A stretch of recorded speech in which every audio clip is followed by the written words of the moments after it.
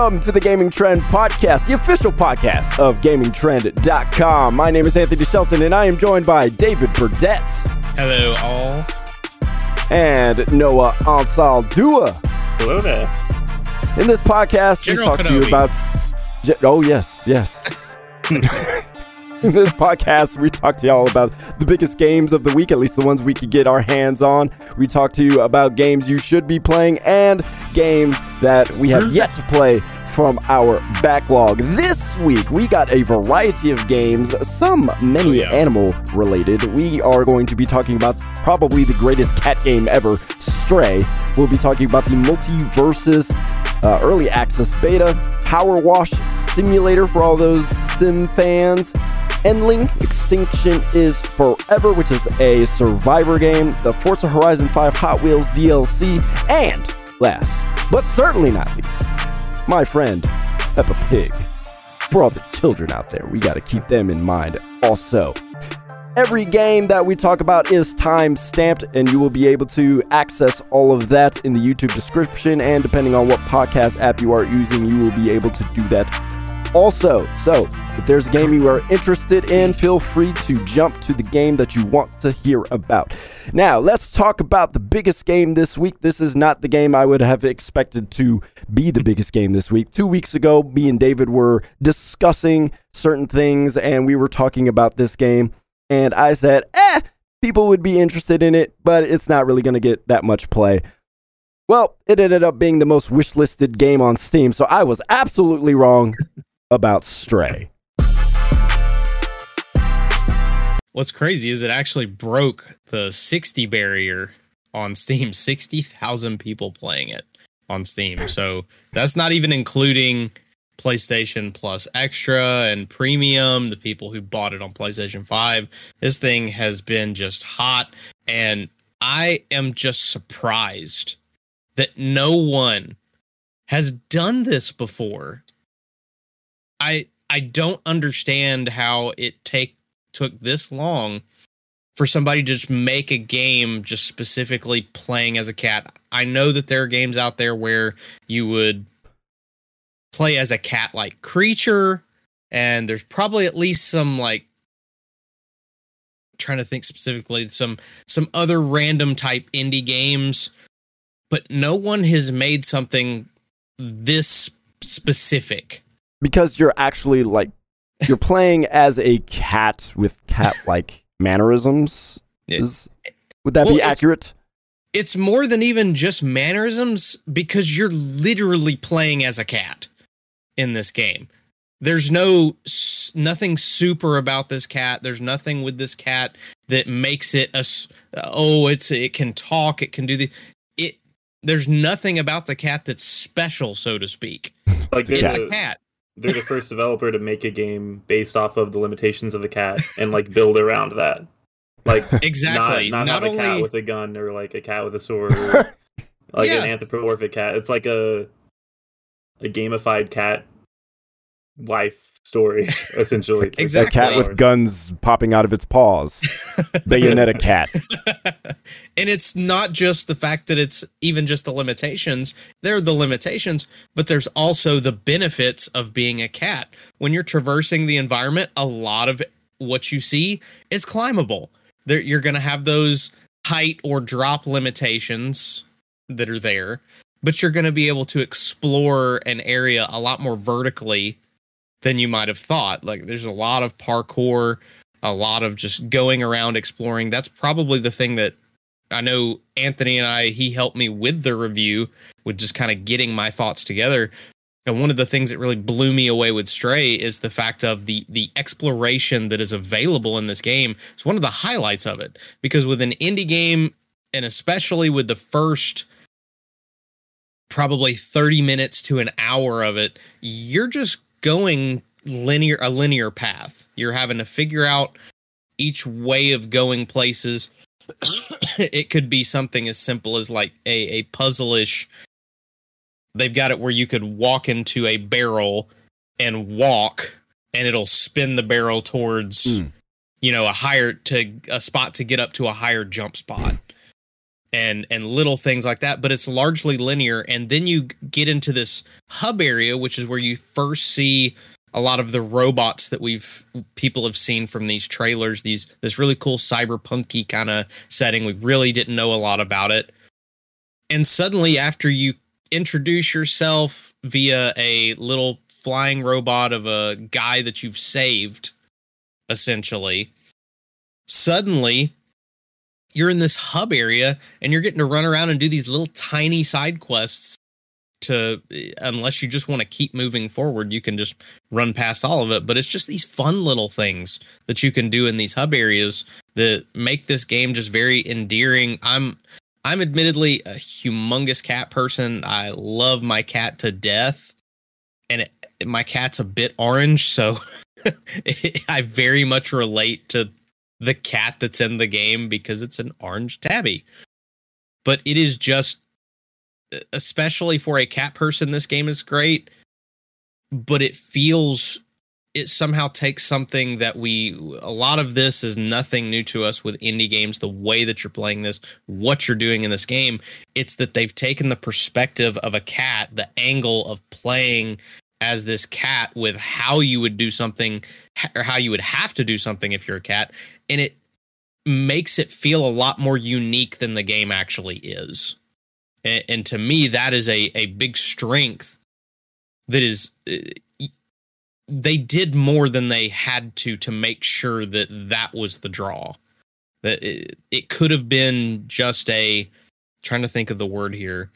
It could have been just a little thing that they threw in just to have fun with, and you're like, oh, I'm tired of this.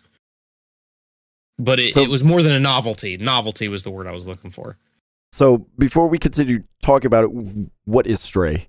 Like, what's the point of it? What's the objective here? So it hurts your heart at the very beginning because you get out there, you learn how to meow, you walking around with your little cat family, and during a jump, you land on a pipe, the pipe disconnects, and the poor cat falls to its death, or to what you think is its death, in this like really moment that left me kind of panicky in this cutscene, even down to a fact of it's trying its best with its claws to hold on and just slides off, and you hear this little meow as it falls out of your view, and it like pains your heart. So the whole point of what you are trying to do is to get back up to the surface, and you have found this other world that is down there that exists. And without spoiling a whole lot of it, this world is disconnected from the world that's up top. And you're as you progress through this game with the help of this little flying robot, this flying robot can't remember everything about the world. He's been trapped in it's like a consciousness that's been trapped in the internet. You're trying to help it out, and it's trying to help you out, the symbiotic relationship to get wherever you're trying to go. And as you progress through this world, you find out why all these robots are who they are, why these worlds are disconnected. And it's just it's a trip. It's a journey. It's a really fun story to follow. So is the cat, so we talk about it being a normal cat. Is the relationship between the robot and the cat this almost telekinetic type of relationship, or is it one of those relationships with humans where the cat just instinctively acts, and that's kind of the role you're playing? You're acting on instincts, but you're actually controlling what those instincts are.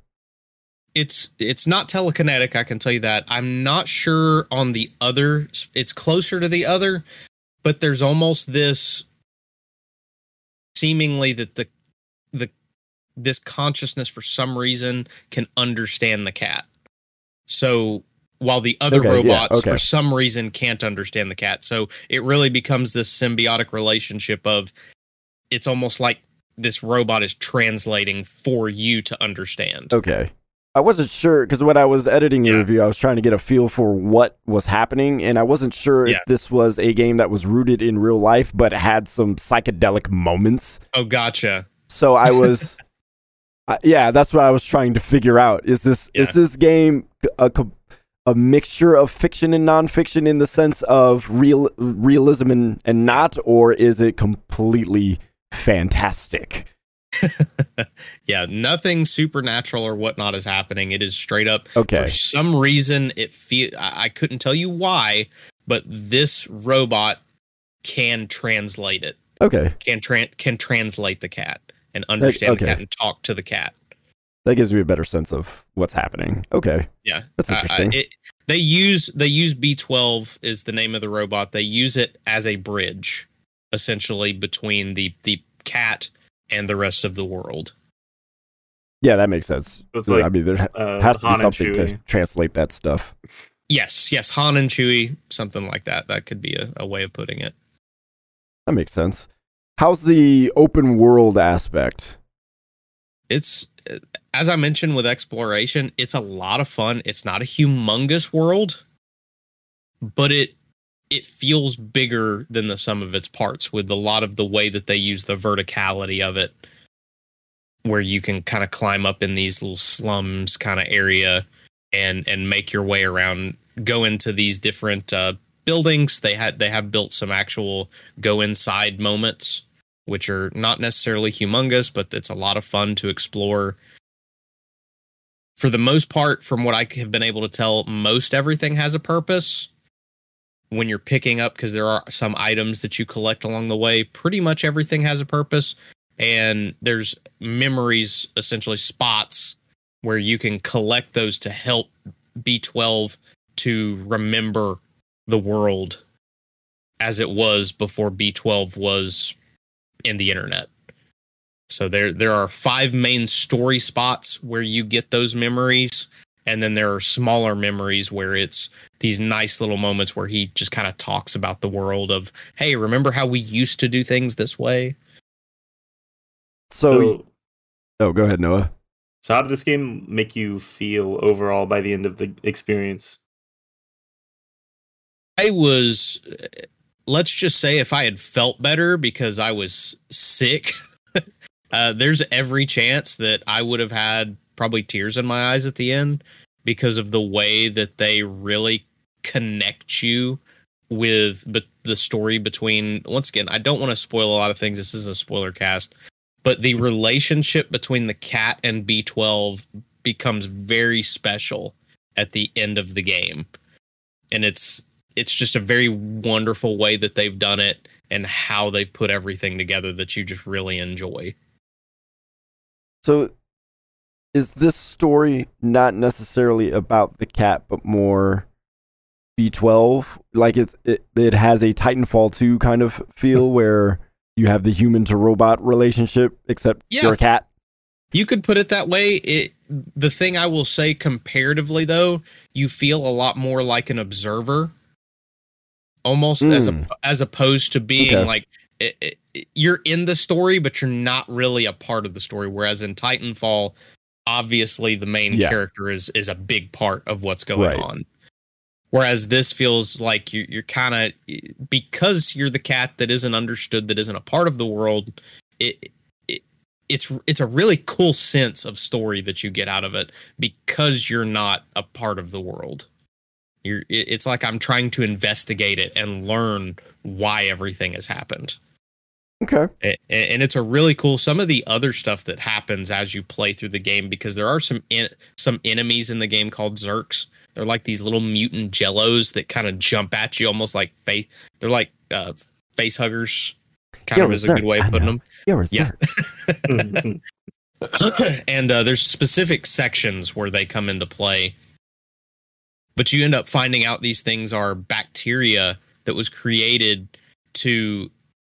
from where the trash comes down from the world above.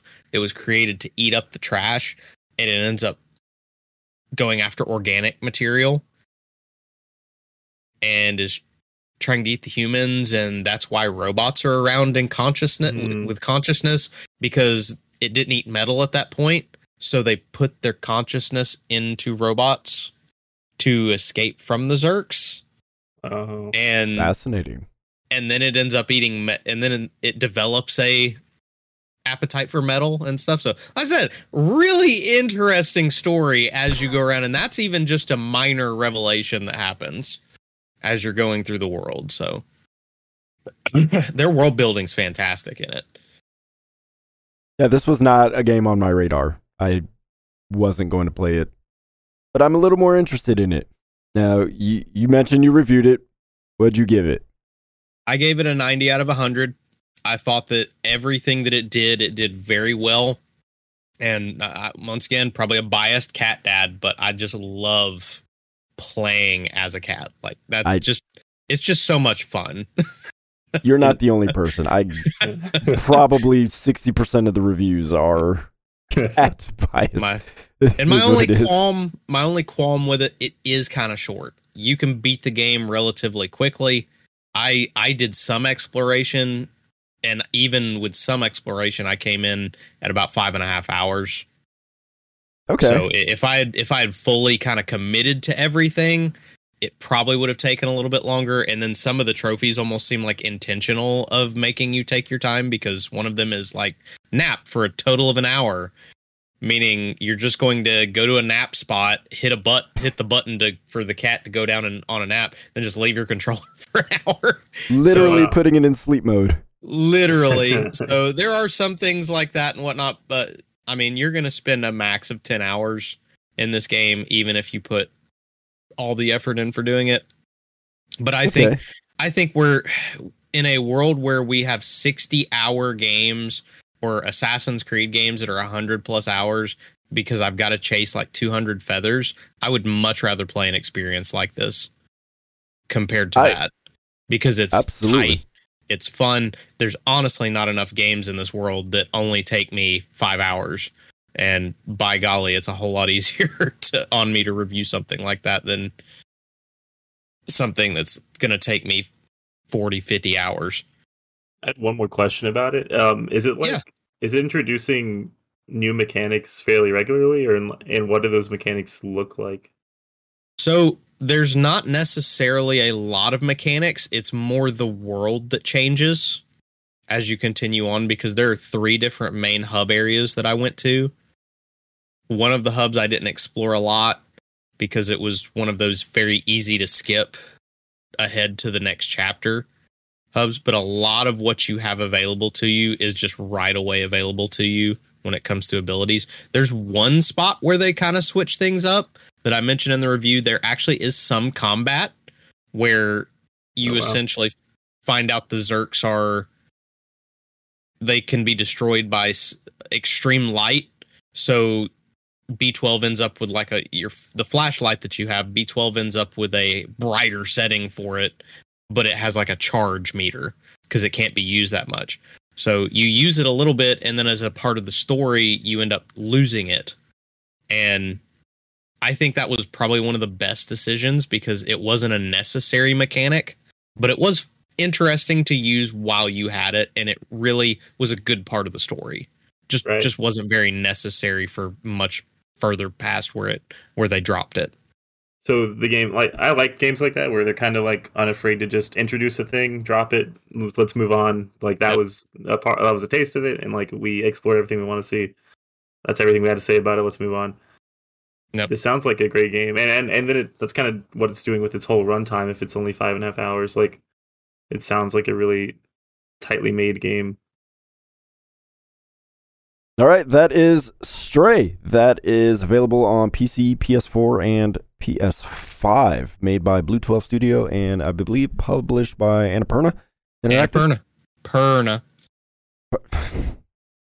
Hey, they've already made that joke. I'm not breaking new ground here. I'm not predicting the cat jokes. You even threw one in the review, and I didn't see it coming. Technically, I threw one in right in the subtitle. Play it, meow. Yeah, you did. Not that one though. There was another one I did not see coming. Yeah. Well, I tried to not make the whole entire thing punny, so I'm glad you didn't. We got some good information on there. So yeah, David gave it a 90. Let's move on and talk about another animal game called Endling. Extinction is Forever. I reviewed this game, and I titled it Emotional but Unfocused. So basically, this is a game that is supposed to highlight the dangers of trashing the environment and not taking care of the earth. And it's done through the character of the last fox on the planet. And you have to take care of your pups. So you are the last fox on the planet. You are navigating this trashed version of Earth, a very small section of it, of course, but your habitat is infringed upon, and you're spending your time trying to find food and trying to survive every single night. So each level, if we want to call it that, it's each level is basically night. So you have to survive night, and if you start getting to dawn and closer to daytime, the humans are awake, and you don't want to be around when they're awake because these humans are hunting you. So you want to go back to your den and sleep during the day, so that way you can get back up in the night, as a fox would do, and start, looking for your food and trying to open the map up. You're trying to do all that. This is the reason why you want to explore in the first place, and this is not a spoiler because it happens very, very, very early in the game. It's the catalyst to why you explore. But one of your pups is stolen by the humans, and so you're on a hunt to not only keep your pups alive, the ones you have left, but you're also looking for your other pup. So that is a subplot that's going on. You also have in the environment, over time, it becomes more littered, it becomes more damaged, things are happening. There's a factory in the background puffing smoke in the air called Care Core, and over time, it gets more and more trashed, and you have to kind of deal with that problem because there's less natural food sources, and there's more garbage over time. So it's weird because they split it up almost into segments. So the first area you start in, it's more natural. You'll find more wildlife to eat. You'll find more berries and fruit and things like that to eat. So, but as you move on to different sections, it's not like the world itself becomes dirtier. The sections you move into become dirtier. And you move into those different sections because your habitats keep getting infringed upon. So you have to move from den to den and almost find your own den within these human trash heaps to keep your pup safe in the night. So that right there is pretty much all you're going to get about the environment stuff, which is why I ended up scoring it a 60, because the gameplay itself is fine. The survival elements are challenging. They make you think. You have to explore. All of my pups died at some point, so it's not an easy game to get through in terms of gameplay, but the story is really clunky. So the main message of the game is to take care of the environment, but it's told in such a elementary way. It's basically, hey, don't trash everything so that way you can keep the habitats intact, which is a message we've been getting since like 4th and 5th grade, depending like how old you are. This is not a revelatory message. And so that was kind of a bummer because the subplots that they have, the pup getting stolen, other things that happen, they're good. They're emotional. They tug at your heartstrings, and I felt stuff, and it was good, but none of it tied to the bigger message of take care of the environment. None of it added a nuance to the idea of ways we should think about taking care of the environment, ways we should think about doing all that stuff. So it didn't work. What they were trying to do didn't work at the end. Again, it was fun to play. It was 5.5 hours or so. Actually, I beat it in Steam time, 4.7 hours, but it could take a little bit longer, but I thought each of the subplots were fine, but some of them, they just didn't connect. And then some of them didn't make any sense at all. So I am going to spoil one thing, but spoiler warning, okay? Spoiler warning. We are spoiling right now. Thank you for listening to the Gaming Trend podcast. The crew is currently discussing a spoiler. Your estimated wait time is 15 seconds.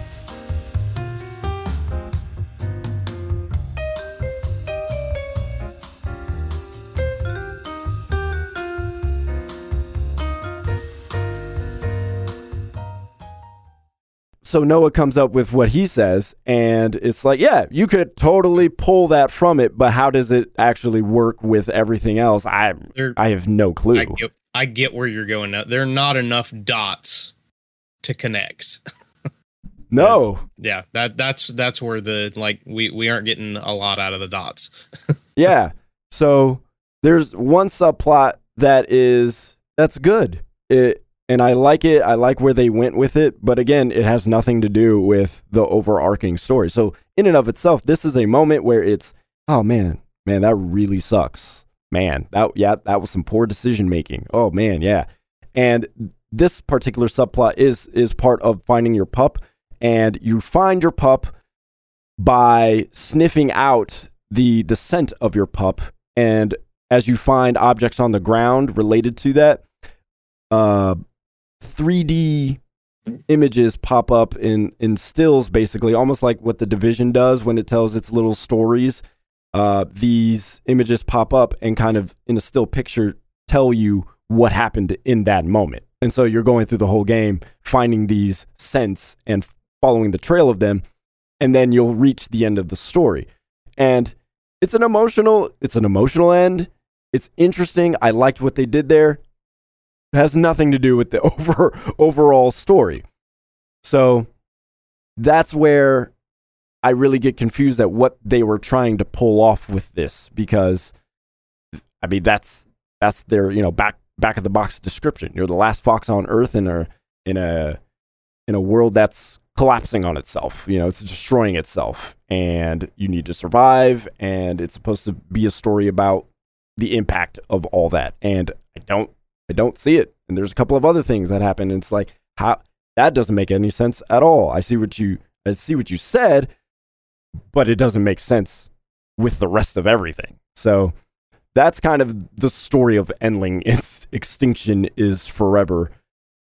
I liked playing it. There's replay value there because they even have achievements where it's survive with all your pups, survive with 2 pups, things like that. So there's reason to replay it, but in terms of the story, I don't think it made the message or said the message that it wanted to say, whatever that was, which is a bit unfortunate because it looks nice, it plays well, it is interesting, but that hurts it a lot. So that is Endling. Extinction is forever. That is on the PC, PS4, Switch, and Xbox One. And I gave that game a 60, which is all right, according to Gaming Trend. Before we move on, I've got one little question. How devastating do they make you feel when one of the pups dies? It's weird because when one of the pups die, all the little other pups react. And they're like, and they have the sorrowful looks. Yeah, so that part is sad. The mama's like putting her nose against it, trying to wake it up. So it's sad, but because it can happen so quick, you can move on from it, and like the music plays, and then it stops because you've already moved too far. So you would have to like go back and like have the moment. So and then the pups stay there for the rest of the game. So as you move throughout the area, the pup is still there. The pups, they don't continue to react every time you pass it, but you might feel something as you pass it. You're like, oh man, yeah, I let it. But one thing I will say about that, there was a point, and I said this in the review, there's a tug of war between wanting to progress in the story and wanting to keep your pups alive, because sometimes I'm not sure if it was scripted where a certain story event will happen on a certain night. And so sometimes you just need to spend the night surviving in order to move on, or you need to spend the night moving to different areas to give your pups abilities. Your pups can learn abilities also, like digging or climbing. So you can send them individually to do things instead of the mom doing everything, but you have to reach certain areas to do that. So you're struggling, at least I struggled between, do I just find food, or do I travel around and try to find certain spots, try to find new spots? And different spots are located based on question marks on the map, so you're drawn to go there. But sometimes you don't have enough time, right? So you have to figure out, is tonight just a night of survival? Or is this a night of story progression? Or is it a mix? And yeah, I don't know. I didn't like that tug of war. I wish it was more, I guess, binary in terms of, tonight we get food. Tonight is story.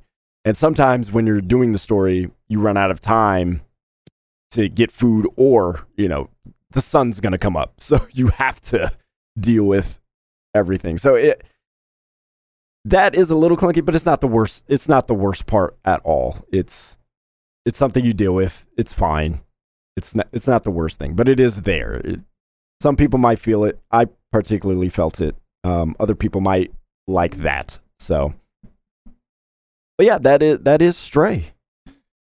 I gave it a 60 if I didn't say it already. So if you are enjoying this podcast, consider keeping the conversation going with us on Discord. Tell us what you have been playing. Tell us what you would like to have us play. Talk about what we've been playing. All that stuff on the Discord. We will put it in the YouTube description, and you can join us there.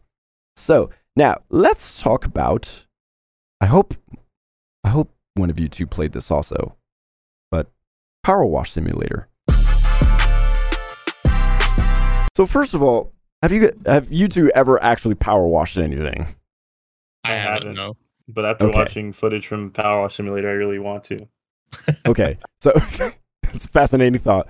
So I have, and Power Wash Simulator absolutely nails the calming effect of listening to what you're power washing and seeing the grime go away.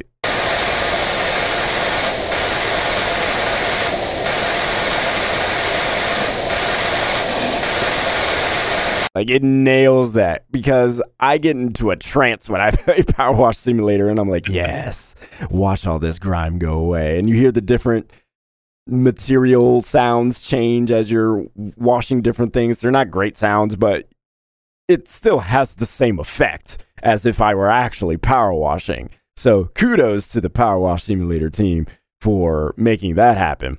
But yeah, it's simple.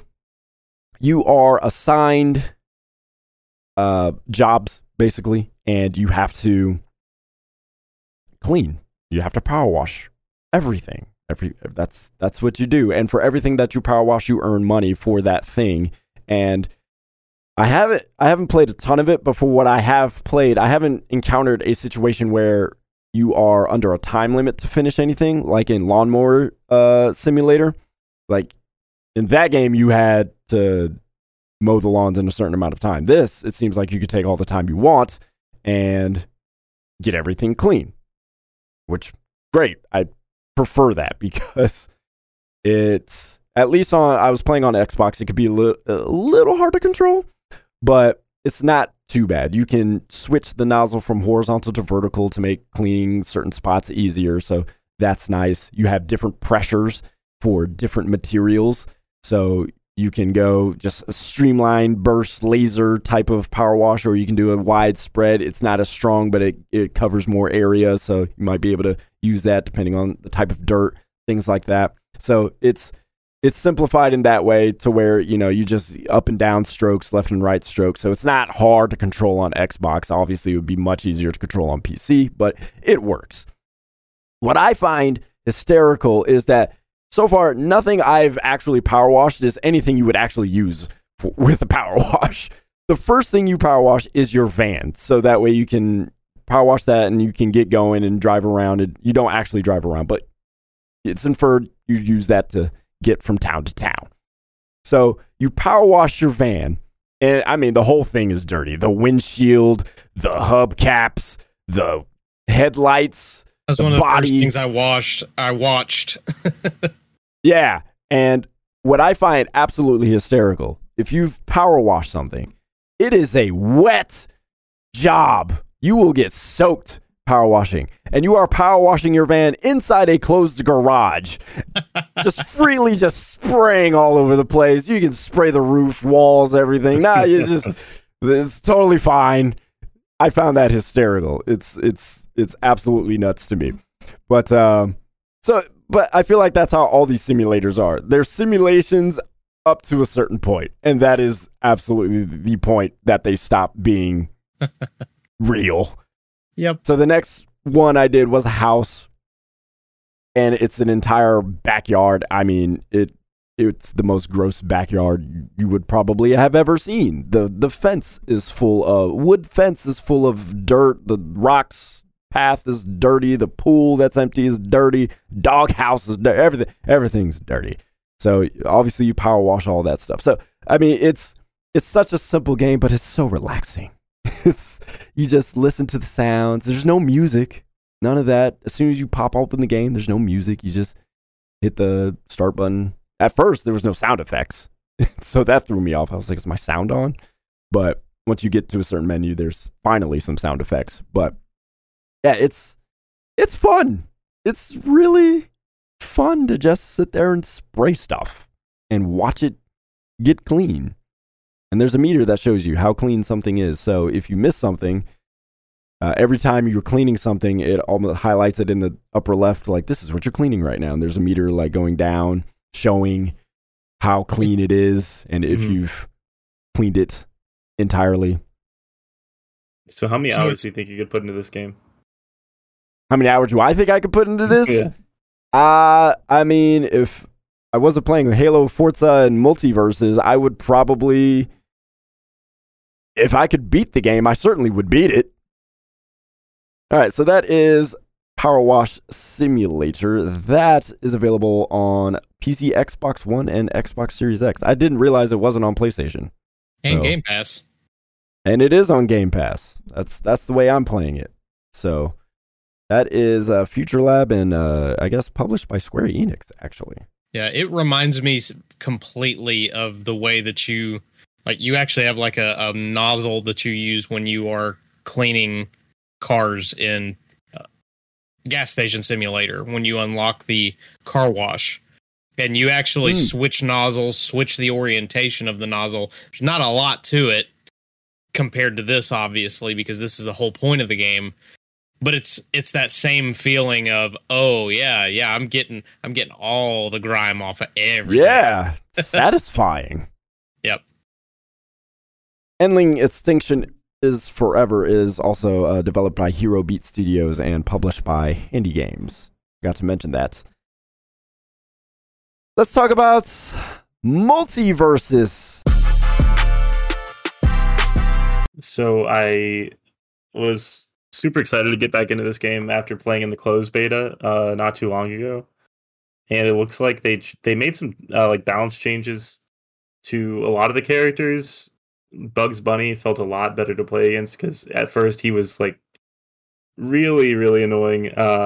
OP. Taz was also really annoying. Both of them. Yeah, were Tom and Jerry and Bugs Bunny, nuts right. in the closed beta. All three of those characters were so OP, and it looks like they really did do a lot to sort of tone down their power. And I'm a Shaggy main already, so Shaggy even has been changed. He now spawns with a sandwich. All that's to say that it feels like they really have taken a lot of the community feedback and used it to make changes already this early in the phase, which is kind of refreshing because a lot of teams out there don't really use the beta phase to actually implement any changes anymore like betas should be used. Like that's the whole point of a beta. But in recent times, betas have really been more of a selling point for the pre-order.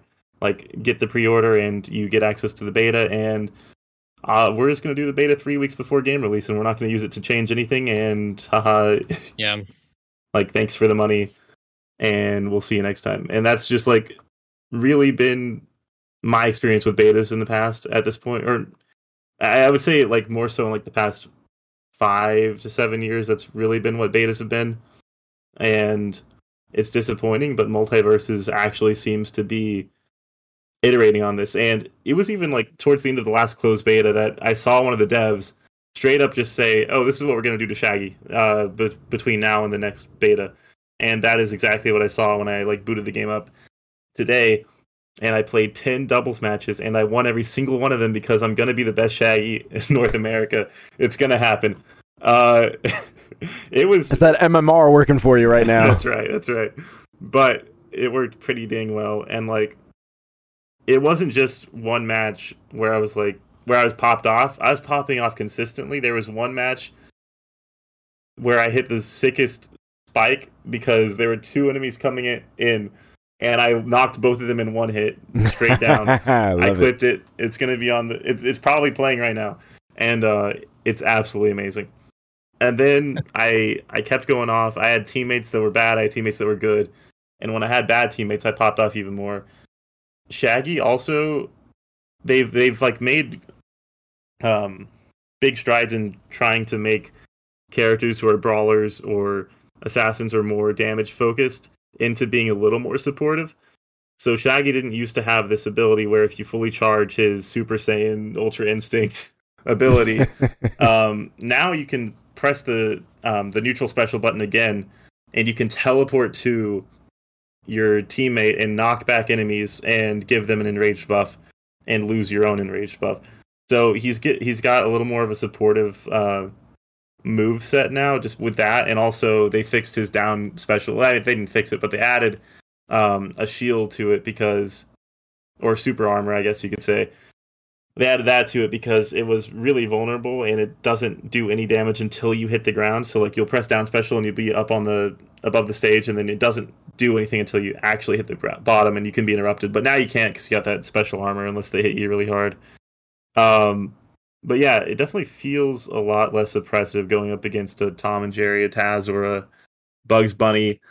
But I will say that Iron Giant doesn't exactly feel balanced yet, and I think that's okay. This is an open beta, and this is like our his first appearance. Plus, he's huge, and I think it's pretty ambitious to even think like let's put a huge character that dwarfs every other so big, every other like it character. It is completely different than like almost every other fighting game, because a lot of fighting games you have at least some size comparisons. Right. There's a limit, and here it just feels like they just blew the top off the limit and said, "We're going to make Iron Giant true to size, to scale as much as possible." Since obviously he's a big part of this, how does Iron Giant play? How does he feel? Oh my gosh, he is what kind of character is he? He's so lumbering. He's a tank, and I like his moveset a lot. It's fun, but I don't know. To answer your question, he's a big, lumbering, heavy-hitting, you can't kill him very easily kind of character. So he'll take... Kind of like a Donkey Kong in Smash? No, not even close. Okay. Not even close to Bowser. He's a character who can just take a lot of hits. The difference with him, though, is that I don't think he has the ability to have directional input. So when you smack him, he can't. I've had a really hard time limiting the power of some of these hits before I hit the edge. I am a Wonder Woman and a Harley Quinn main, and I have no problem influencing their direction when people hit me. With Iron Giant, if I get smacked at a high enough percentage and hard enough, I cannot get any directional input to work. So I think that's how they balance them. I think it's actually fairly balanced. He has one move where it's his neutral special, where he basically magnetically swirls these screws around him, and that basically gives him unbreakable super armor, so it lasts for a little while, and that part is rough, but it only lasts for so much. He can only take so much damage before it just ends, and it takes a long time to recharge it. So, as long as you can't get it very fast, that's when Iron Giant is at his most vulnerable. He also has a stage where he can change into his super form, and people can ride him and control him and do different attacks. He can suspend opponents in the air with this little green ball, and you can get in some free hits. Yeah. He has missiles that he can shoot out, and this only lasts for, I think, without picking up any extra bolts or anything, which extends the time of that. I think it lasts for maybe 30 seconds or so, but even at the same time, he can still get pummeled pretty bad if you're not careful with them. But he has some really heavy hitting attacks. He has basically like a meteor butt slam where if you hold it, you'll see this like missile indicator, and he'll just leap up in the air and then pull his legs up and just slam his butt on the ground. And I mean, it gives like 25 to 30% just automatically.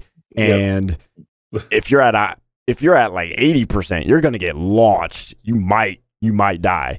So he has my favorite move is his forward air, where he basically turns sideways and kind of like kicks out his legs, and it's just this multi-leg smack with his thrusters. It's like pop, pop, pop, pop, pop. And it's like, ooh, that it doesn't hit super hard percentage-wise, but it feels so good to land.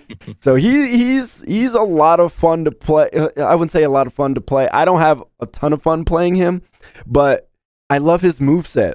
It's so weird. It's so lumbering. You feel good when you land the stuff, but it is hard to use him. So if you can figure him out, I mean, he'll do some work. I played with an Iron Giant, and we put in work. It was this random Iron Giant. I was Harley Quinn, and I mean, he was holding his stuff down. I was holding my stuff. I wish I recorded the match because we were pummeling them. Yeah, he was using them perfectly. At first, I pictured two Iron Giants on the same team, just like that's what I want to do. I want two Iron Giants on one team, on my team, or I want everybody to be Iron Giant. I just want to see what that match looks like, because just these big lumbering Iron Giants. So one actually cool thing too I want to mention about him is if you ledge grab, not even ledge grab, but basically wall cling. Your teammate can hop on you because you're considered a wall. So your teammate can use you as a platform to get back on the stage in case you're like too far. So yeah, that's pretty cool. Yeah, it's dope. I love the creativity they have done with these characters. They have taken the time to make each character feel unique. If you look at Smash, there's so many copycat characters with copycat moves, and obviously literally the same character with a different skin. Yeah, 20 sword characters, but you got Marth and Lucina, you got Link, Toon Link, and Wind Waker Link. Just all these very similar kind of characters, but all of these characters feel very different. Their movesets are different. You can't really play them all the same way. So that it's Multiverse is it's going to be good. People are loving it. I'm loving it. Noah's loving it. Now they have introduced their the live service element. Now you have to pay for stuff. So this now it's Gleamium is what it's called. So that is the in-game currency that resembles paid stuff. And everything is cosmetic. If you want to buy everything, you can earn characters as we suspected. You could also buy them if you want. It's out for me whether or not the coins are gathered too slow at this point. I'm seeing a lot of conversation around that. If coins, which is the in-game currency that you can earn to buy stuff, is earned a little too slow. I don't know. I'm fairly decent at the game, So I feel like I'm okay earning coins, but you will earn like 15 a match. And the most expensive characters are 3,000 coins. But there are other ways to earn coins, leveling up characters. At the very beginning of the game, all your early objectives are all coins, whereas after that, your daily challenges are all battle pass experience. So yeah, I'm not convinced that the coin stuff is broken yet. I mean, it's a free to play game. So of course they're going to go with the direction of, if you want stuff, you got to play the game. So sometimes I don't know if the conversation is, I just want this stuff now. It's like, that's cool, but for what if you're not going to play the game that much? If you're going to play the game, great. Like, this stuff shouldn't be hard to earn, right? Right. So I haven't felt like, man, I can't, man, it takes so long to earn a character. I haven't hit that wall yet. So maybe that's why I'm feeling in between right now. But we'll see as I keep playing. I will say it felt weird at first because I'm so used to the closed betas where everything was just unlocked. So it did feel weird having everything locked, but it was like we were going to get to this place eventually. So It's not surprising, but I'm just not there yet with the free to play stuff. And if it's too grindy, I don't, and maybe that's because I enjoy it. I don't know. Right. I do sorely miss the Shaggy shirt rip emote because that was amazing and it didn't cost Gleamium at that time. Yeah. But yeah, it probably is too early to say like, oh, this gold stuff needs to be tuned to give us more gold so we can unlock these characters quicker. And like I come from Apex where it's like, yeah, like characters each cost like 12,000 legend tokens, and you'll probably get to like, it'll probably take 20 or so levels to get that, which depending on how good you are will take probably like 5 to 10 hours each character. Yeah. And I feel like that's probably fair, especially in a game like Apex where you want to like learn those characters you're buying probably a little more, and probably the same in multiverses where there's a lot of nuances to these characters that you can uncover the more you play with them, the more combo strings you can tie together, and it will probably benefit players to just unlock characters as they go, and that way they can feel more comfortable with each character that they play. But yeah, like if people are interested in unlocking all the characters, every character has enough experience tiers to where you'll earn coins along the way with them as well. So there are multiple ways. It's not just playing the game. It's using other characters and other things. But it took me, Iron Giant is 3,000 coins. I specifically wanted to earn Iron Giant because I hadn't played him. This is the first time anybody has seen Iron Giant. 3,000 coins. Took me 2.5 hours to earn Iron Giant. Right now, just before we played, it took me an hour to earn another 1,500 coins so I could get another character. I think Garnet is 1,500, so I could buy Garnet right now if I wanted to.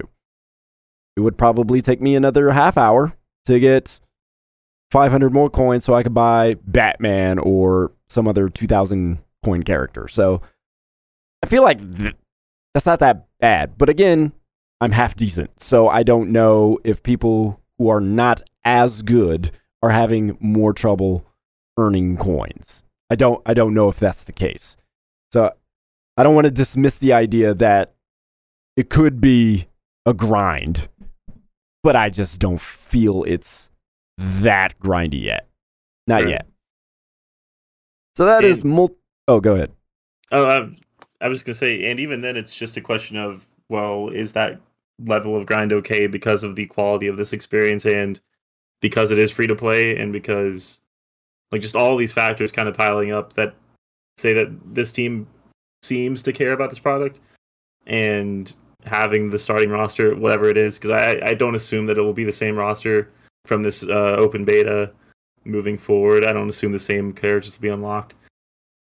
So I guess it will come down to, okay, are the characters that we have available to us all interesting enough to keep us at least tide over until we can get to those characters we want to play.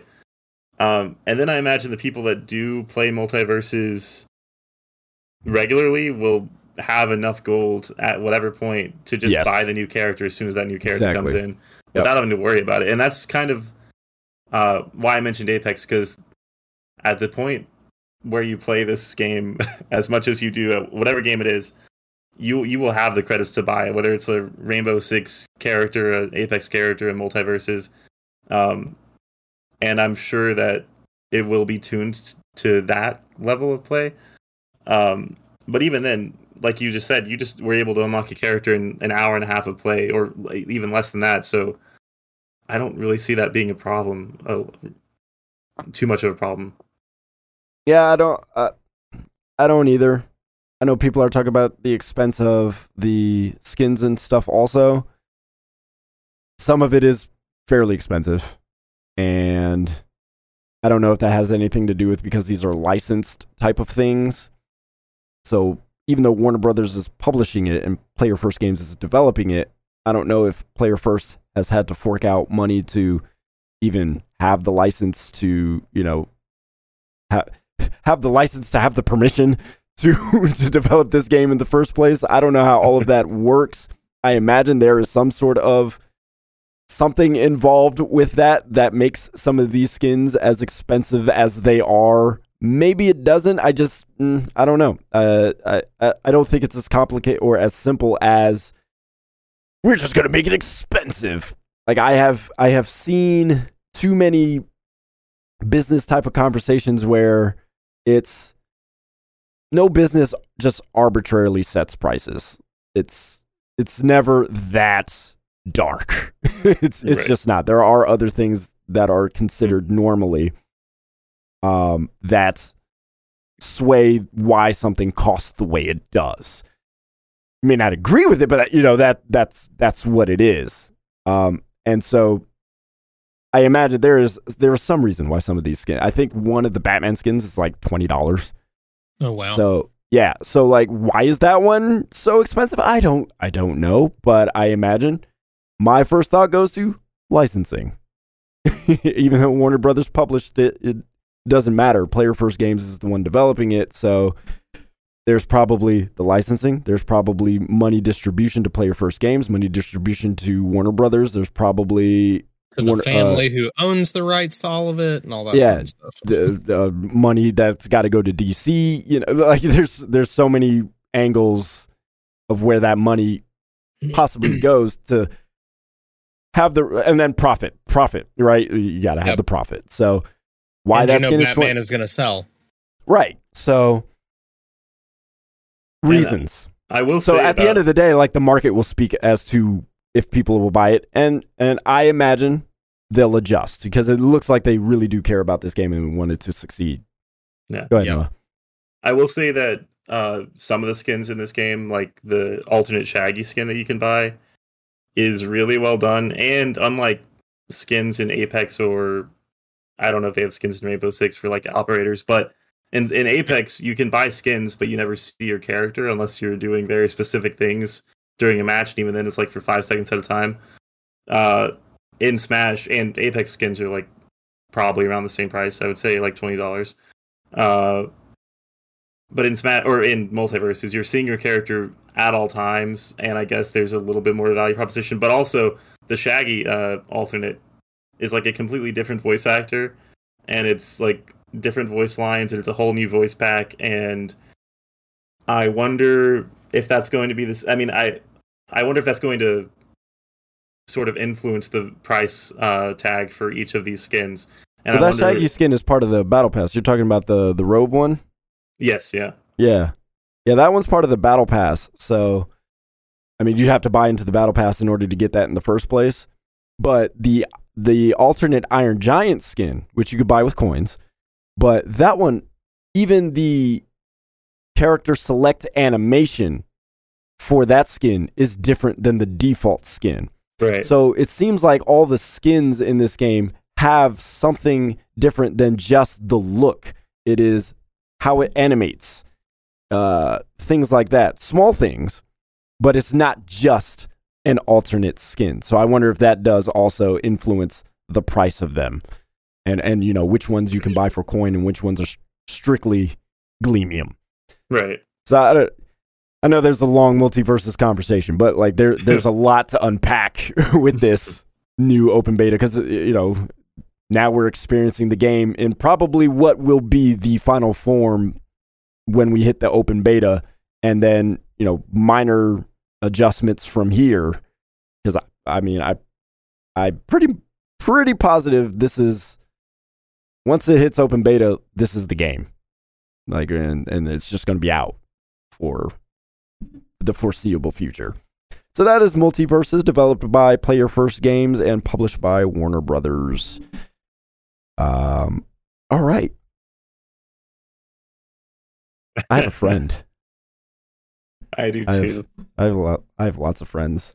I have one friend called Peppa Pig. So let's talk about my friend Peppa Pig.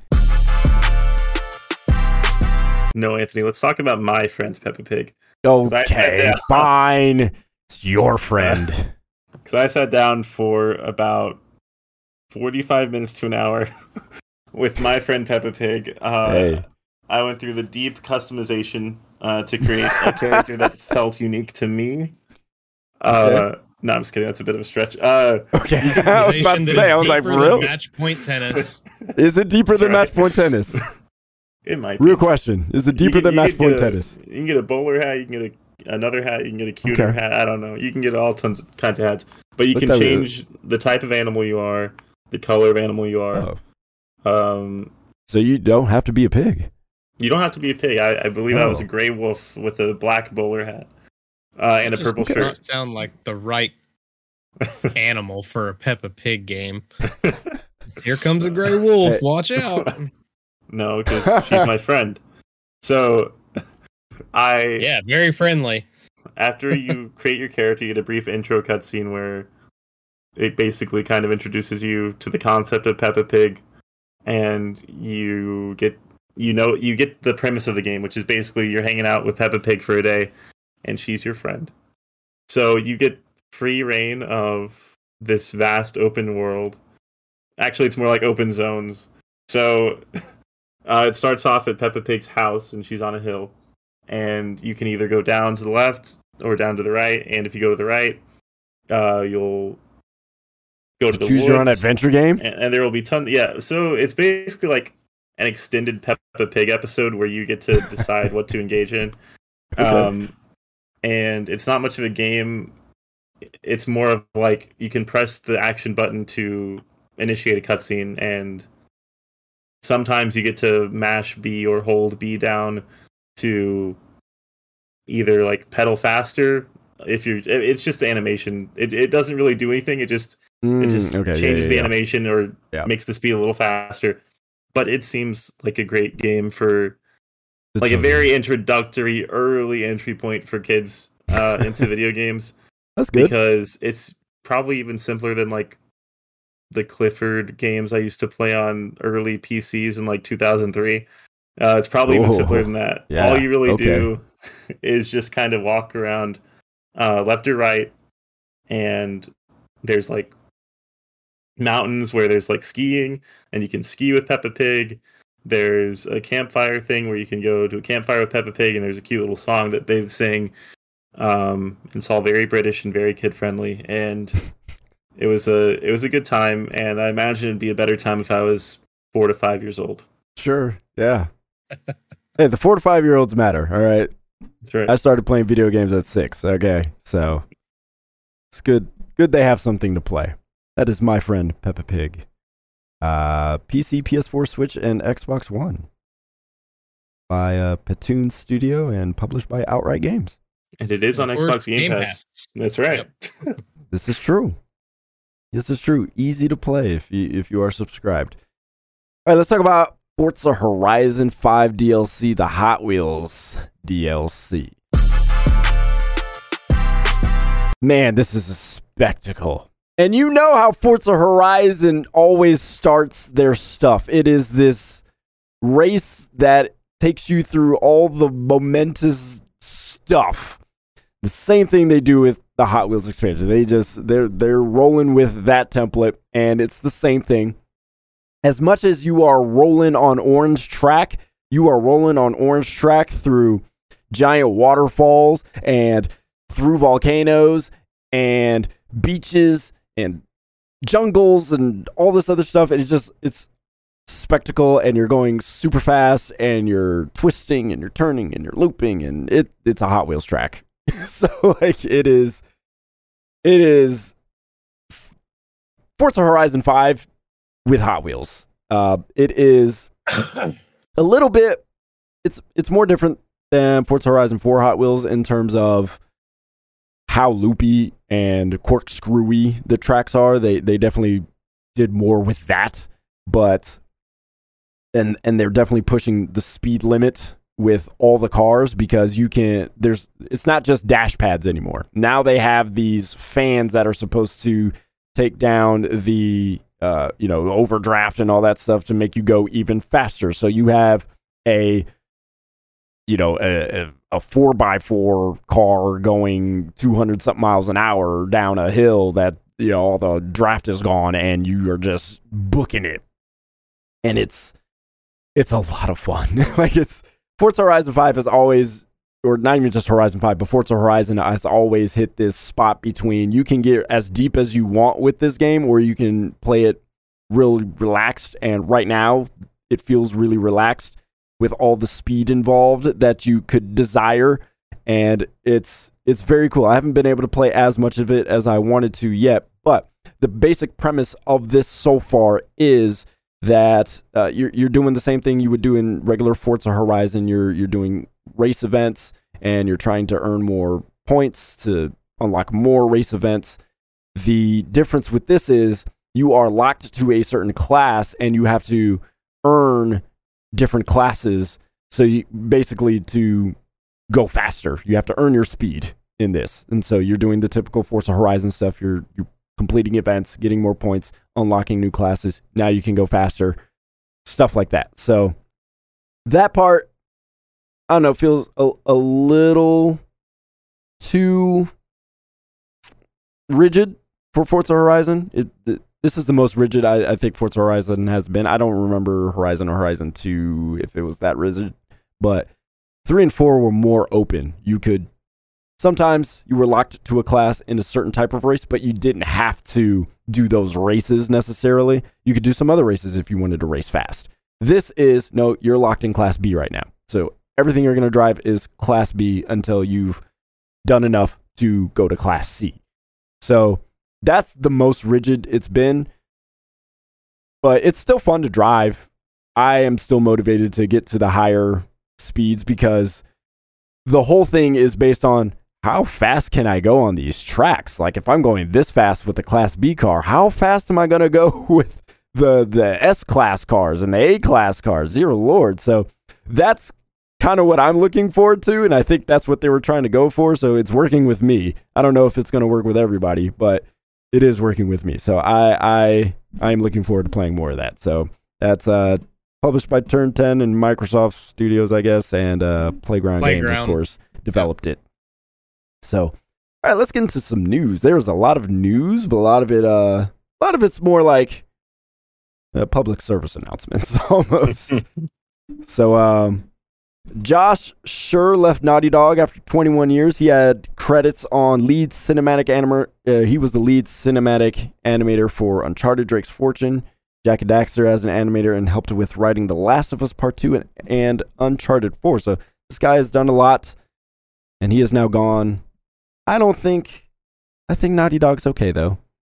I think they got enough people who are experienced with this stuff. I think you'll have plenty of people who would want that kind of a position too. So you'll get applicants. That's the biggest thing. Sony's premier studio, arguably so. Arguably, that's the opportunity. They have a lot of those though, so they do. Resident Evil 2 Remake has sold over 10 million copies, so congrats to Capcom on making that work. Resident Evil has revived. It is officially back. 10 million copies. Wow. After watching 6, like being part of GameStop selling 6 and everything, and hearing the feedback on that one, it is so nice to see how much of a turnaround that whole entire franchise has had. All with old stuff. Like, that's the crazy part. Rebuilt it from the ground up. Old and new. Yeah, I mean, with Village and 7, absolutely. I didn't mean to leave those out, but the fact that Remake has sold over 10 million copies is nuts. 4 is going to sell ridiculous. I would imagine. I would imagine. Sony officially owns Bungie now. The deal that was announced in January for $3.6 billion is now closed. So enjoy your Sony overlords, Noah. There you go. Mediatonic. Enjoy Bungie. I'm sure about that. They already are. So some Fall Guy situation happened. The game went free to play, 2 weeks ago or so? And Mediatonic had a situation where they were caught, I guess, could be the right word, having some accidental purchase problems in their free-to-play store. So basically an update to their purchasing page allowed transactions to be completed when an item was previewed. So if you go into the store, you want to preview an item just to see what it looks like. Well, you just bought it, if you didn't know. So other bugs happened, like items being swapped before purchasing something specific, and other inputs confirming button presses, which could get really confusing if you're just trying to navigate, and then all of a sudden, oh, you bought said thing. So people tried getting refunds also. It gets even thicker, which is what's so ridiculous about this. People tried getting refunds, and there was a poor customer service person. I guess his name was Steve. So he tried to correct the semantics of what people were saying by saying, please let me correct something from your response. You have stated that this is a bugged purchase and a known issue. Neither of these things is the case. Yeah, that certainly went down well. So they enforced the EULA and denied the refund request. Now, of course, after VGC had put this report out, Mediatonic then finally starts to do something, and now they're offering refunds and doing all of that, obviously to get themselves back in a better place. But this was all happening up until VGC reported it. So this is a little funky by Mediatonic, but in case you didn't know, that happened. So just that's what happens when you end up with 50 million players, though. It is. This is true. And that's something that always is bonkers to me about development. You could test things and, you would think it should just work. And then you put 50 million players and they're doing whatever they're doing, and boom, stuff is happening. It's so I know this adds to it. My favorite story about development, and I heard this when the Anthem beta came out, and it was not working like in the slightest. I tried to stream it for like an hour and wasn't working. But my favorite story was somebody was describing development as a person builds a bar. One customer comes in, orders a beer, that it works just fine. Another person comes in, orders 2 beers, everything's fine. Somebody comes in and orders 5,800 beers, works fine. Someone comes in, asks where the bathroom is, the place burns down. That's development. Yeah. It's interesting. I like that. It's a good one. Intel is going to raise the prices of its CPUs. The price hikes can reach up to 20% increases and are mostly related to CPUs for servers, computers, and chips related to Wi-Fi devices and networking. Intel blames surging production costs and materials. Makes sense. Sadly. Yeah, that's unfortunate. So I guess get your CPUs now before they start skyrocketing. So this is fascinating. We all know who John Riccitiello is. He was the former head of EA, and he had some choice words for developers. He is now the CEO of Unity. Well, not now. He's been the CEO for Unity for a while. So he was doing an interview with, I forget who, but they were talking, they got on the concept of monetization. And so John had this to say for game devs who don't focus on monetization early on in the creative process. He said they're the biggest effing idiots, and not using the word effing. So he did try to couch that comment by saying he likes all the devs and believes that they all work hard. He called them the most beautiful and pure, brilliant people before he actually said that comment. So he was trying to like contrast the idea of like, hey, these people are really smart and, but man, they could also be hey, you're great, but you're trash. Yeah, exactly. So he wrote a long clarification on Twitter with an apology, and he promised to do better. And, that's you're the CEO of Unity. Like, you've been in the industry. He bragged about being in the industry for so long, and I'm like, it's too late for you to do better.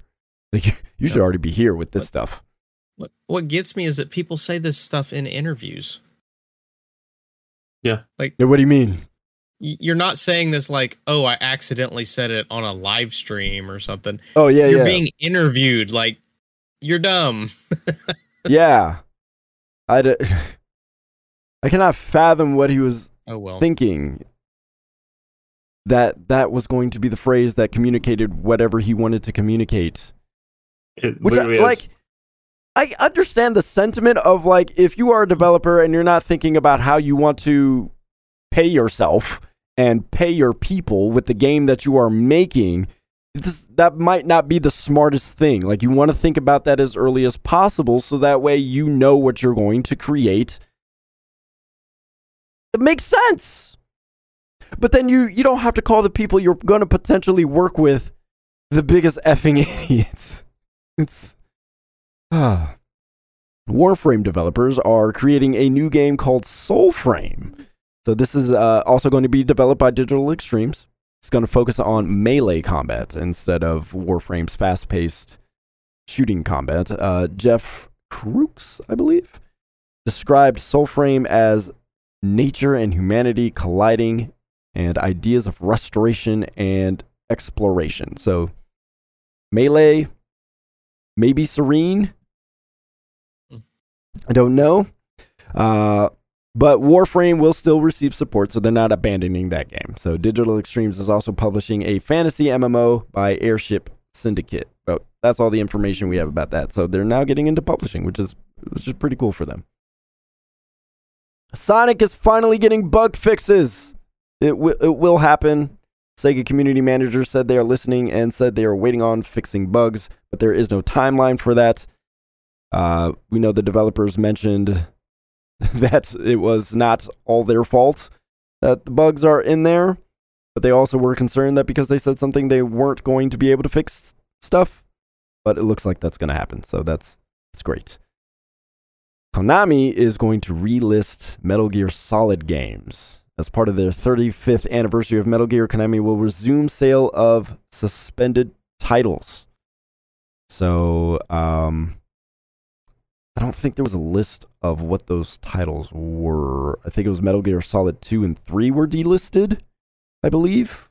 Yes, Metal Gear Solid 2 and 3 on PS3 and PS Vita, Solid HD Collection on PS3, on PS Vita and PS Now, the HD Edition on 2 and 3, and on Xbox 360, and Metal Gear Solid Snake Eater 3D on Nintendo 3DS, and then like Metal Gear Solid 2 on GOG.com and NVIDIA Shield, and 3HD on NVIDIA Shield as well.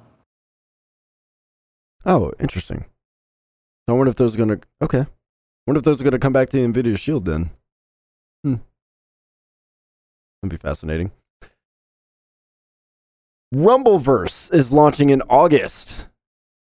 That is a wrestling-themed battle royale with 40 players. It'll be on the PS4, PS5, Xbox, and PC coming August 11th, 2 days before my birthday. So that's cool. It will feature a battle pass that will run shorter than a typical season, but that starts on August 18th. So, yeah, one of us is going to have to cover that game. That looks interesting. I am excited about that one. Here's also something that could be useful. Discord voice chat is coming to Xbox. That's pretty much what it's going to be. It's available right now for Xbox insiders and allows voice chat through voice channels and group calls. I just don't like the fact that the Xbox app is required for it to work. I think. Wait, so it runs through? Are you talking about on phones? You're having to literally enable it through like the phone Xbox app. Like literally, you have to like, and it's not a one-time enable, from what I understand either. It's not run through the consoles? It runs on the through the console, but you have to run everything. You just have to like sling it to the Xbox, depending on whatever voice channel you're entering. You can't. There's no like interface on the Xbox to say, "Oh, I want to join this server and this chat specifically." You have to do that on the Xbox app on your phone, and then sling it to your Xbox. That is clunky. Yeah, why? That's the only thing that I don't like is it's extremely clunky. I wonder why it's developed that way. I wonder if that has anything to do with the way Discord wants something run, or that doesn't make any sense. It's a really weird workaround. Like, I'm assuming this is probably why it didn't get announced for PlayStation as well, because I'm assuming this probably is being worked on for PlayStation, considering their partnership that they announced. Right. So I'm wondering if they're trying to get maybe the Discord app onto PlayStation, or if I don't really know, but I'm assuming this would be why, is because they don't want it to be this clunky, or Sony doesn't want it to be this clunky. And they might be working on an app right now in the background, but either way, this is still huge because it's humongous. Having the ability to do this is, it's clunky, sure, but once you have your Xbox connected to your Discord account, which you'll have to do even if you already had it connected to it prior. They have said that. But once you do that, it's just as simple as opening up your Xbox app on your phone and slinging it to the Xbox. It's not like it's going to be a long process each and every time. It's extra steps. Well, they've got a QR code but you're supposed to scan and all this kind of. It's just annoying. Like it just feels like it should be. You should be able to figure a better way to do this. This feels like, okay, here's how we can do this to get it out first. For sure. But also, they have it out first. And it's going to be like a huge help to people who want to play on PC with, being on Xbox. Because that's a problem I run into all the time where I'm like in Apex game chat and I can't talk to them with open mic on because if I do, my keyboard sounds come through. Because there's no good in-game chat like that actually filters out your voice like Discord does, or filters out like background noise like Discord does. So like I really don't think it's that much of an ask to do this, and I don't think that they're not working on an app also in the background. Oh yeah, I'm just saying I wish it would have been announced less clunky. I agree. I have a similar problem with Halo Infinite. If I'm playing on Xbox and others are playing on PC, I have to run the Xbox app on my PC in order to do Xbox Live chat with them and hear them through the computer. Yeah. Or I can run the Discord, and then I have to open OBS so that way my Elgato pipes the sound to my headphones. But eventually, like if I run that for too long, it desyncs. So I have to close OBS and then reopen it so it can be synced back together. So yeah, that's annoying. So I mean, for my situation, everything's clunky. So I guess, sure. I guess I'll take a clunky app that goes with Discord, I guess. That's more akin to how I'm viewing it, because I'm thinking, well, it's super clunky to even like talk to a person on Xbox right now, and anything that will like mitigate that is better in my opinion. And even then it's like, okay, the first like initial setup I think will be like a little time consuming, but after that it will be just like I'm gonna click on this Discord channel in my computer, and it's kind of like I don't see it being too much different than like going through the trouble of joining or creating an Xbox party and inviting people and then having them join. It's just that you will need a phone. You'll need that second screen. Well, David makes it sound like you'll have to reconnect each time. You do. Which that is annoying. Like you'll have to have the QR code every single time. It will pop it up every single time. Yep, from what I understand. That does make it clunky if it's a constant having to have a second screen. If they have a remember me option, fine. That's great. Yeah. Well, I know you'll have to have a second screen, and that's what I've been saying. But I don't think you'll have to. I haven't seen where it says you'll have to scan a QR code every single time you want to sling it to your Xbox. I think David's looking that up right now. Trying to look at it as quickly as I can.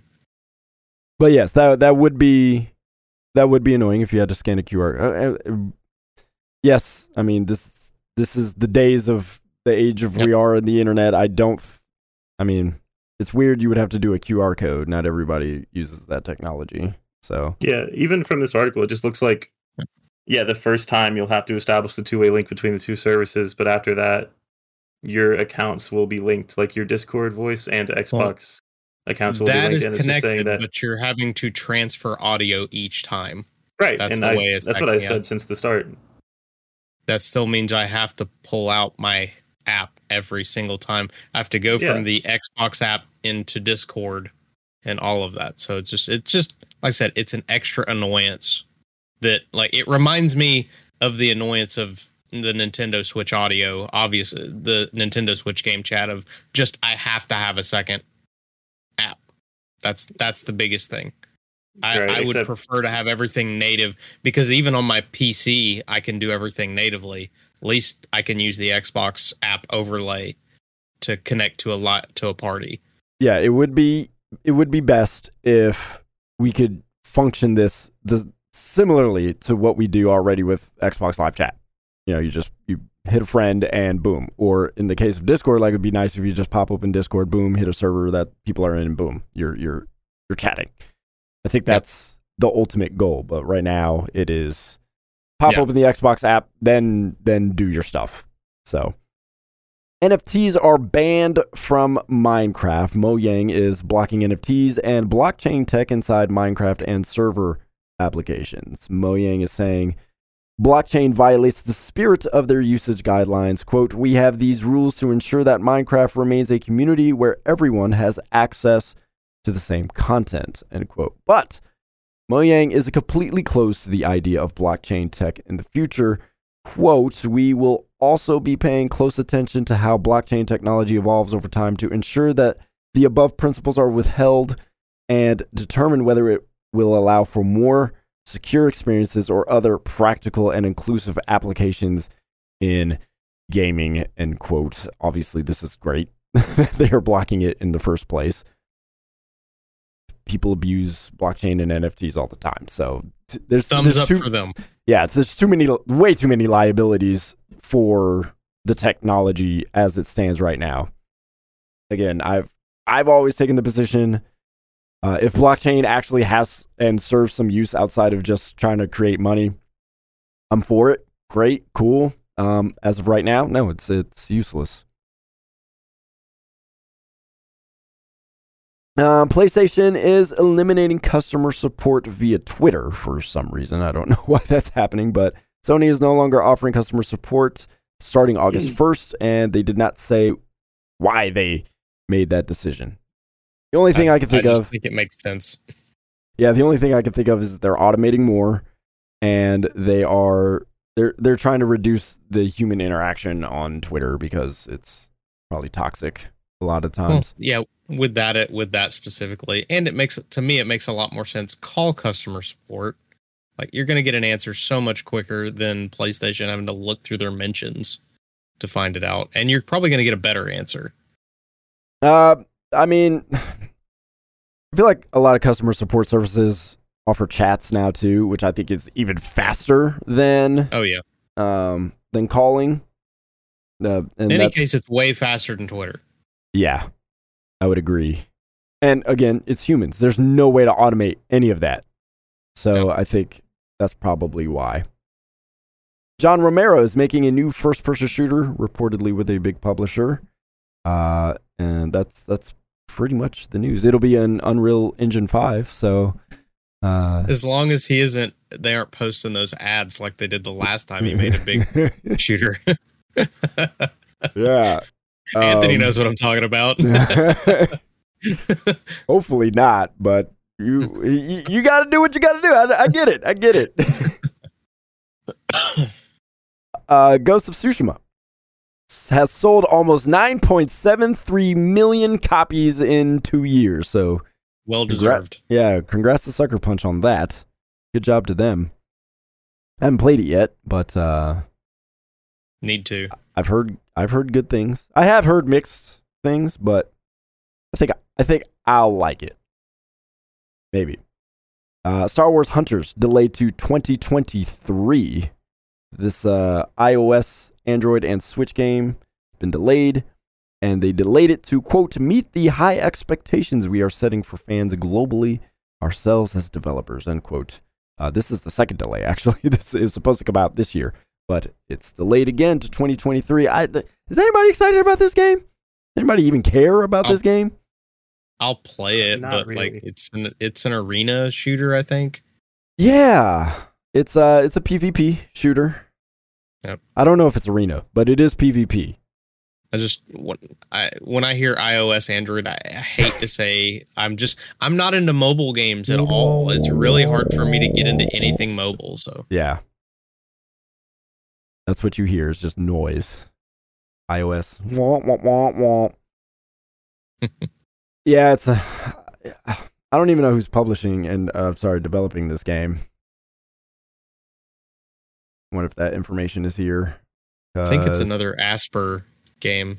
Is the it same Asper? People who've done like all the other ones. Yeah, I don't. Oh, it's Zynga. Yeah. Oh, Zynga. That's right. It is Zynga. That's straight up mobile. Yeah.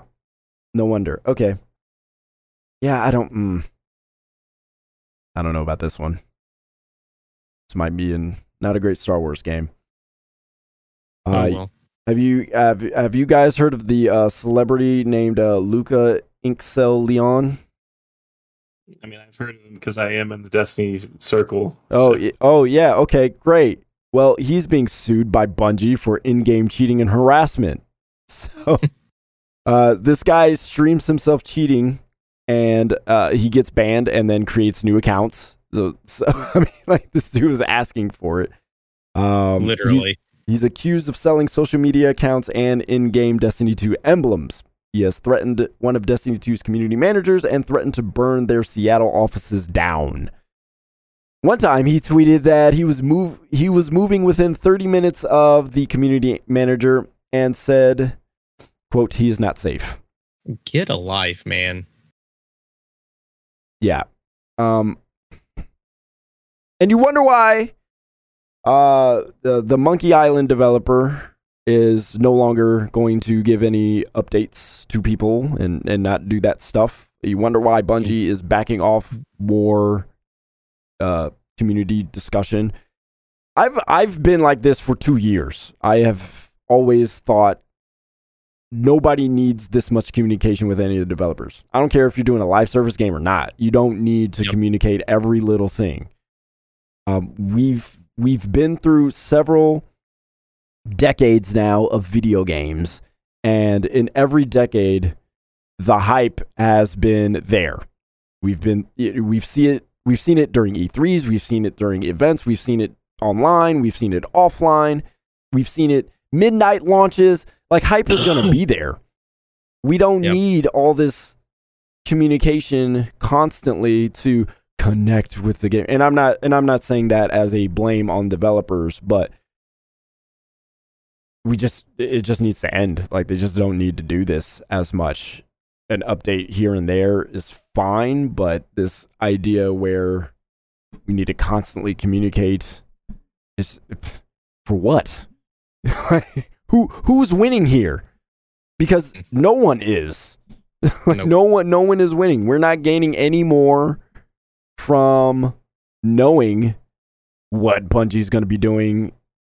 You know, they just put out a small little teaser for what they're going to do for an event August 23rd. Imagine if they've never said anything before that, never had any contact with anybody before that. Guess what? still going to be hype because people are going to be excited. I don't know. It just... Anyway, No More Heroes 3 will not be a Switch exclusive anymore, so that'll be nice. More people get to play that. I think it reviewed pretty well, if I recall correctly.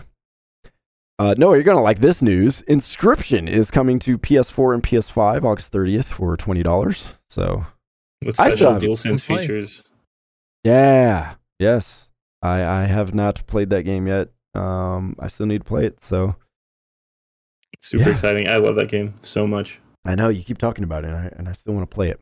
It made me want to dive into all of his different games because there's like a connected universe there, and it's amazing. That's all I'll say about it. There's a connected... Oh, okay. I didn't know that. Nintendo confirms eShop close dates for the Wii U and 3DS. It will close March 27th, 2023. So that is your time to do whatever final purchases you can. All 12 Wii U owners, go ahead and get ready. Yeah. I didn't see that you will not be able to re-download purchases that you've already had. I think you can still re-download purchases. Yeah, I think so. No news is good news on that front. I didn't see anybody talking about inability to do that. So it should be good there, but it will not be possible to buy things. Yes. In their initial thing, they did give a date for that when they first talked about this. You say what? When they first talked about this, they did give a date for when you would not be able to re-download games from the Wii U shop and 3DS shop. Right. Oh. Maybe that's why nobody's mentioning it. I just cannot remember the specific date. All right, well, we'll look out for that and let you know. But, yeah, you won't be able to buy products or download free games, including demos. So, this is fantastic news here. I've been playing Yakuza Like a Dragon. I haven't been able to finish it yet, but I guess Famitsu Magazine got to get some little quick pics of the like a dragon sequel. It will be a direct sequel, and yeah, it's the picture showed Ichiban, Koichi, and Yu. And they're just showing on screen. They're just there. They took pictures of it. So it's supposed to be a direct sequel. And Ichiban ditched his afro and tied back his hair. So he's wearing a little undershirt tank top.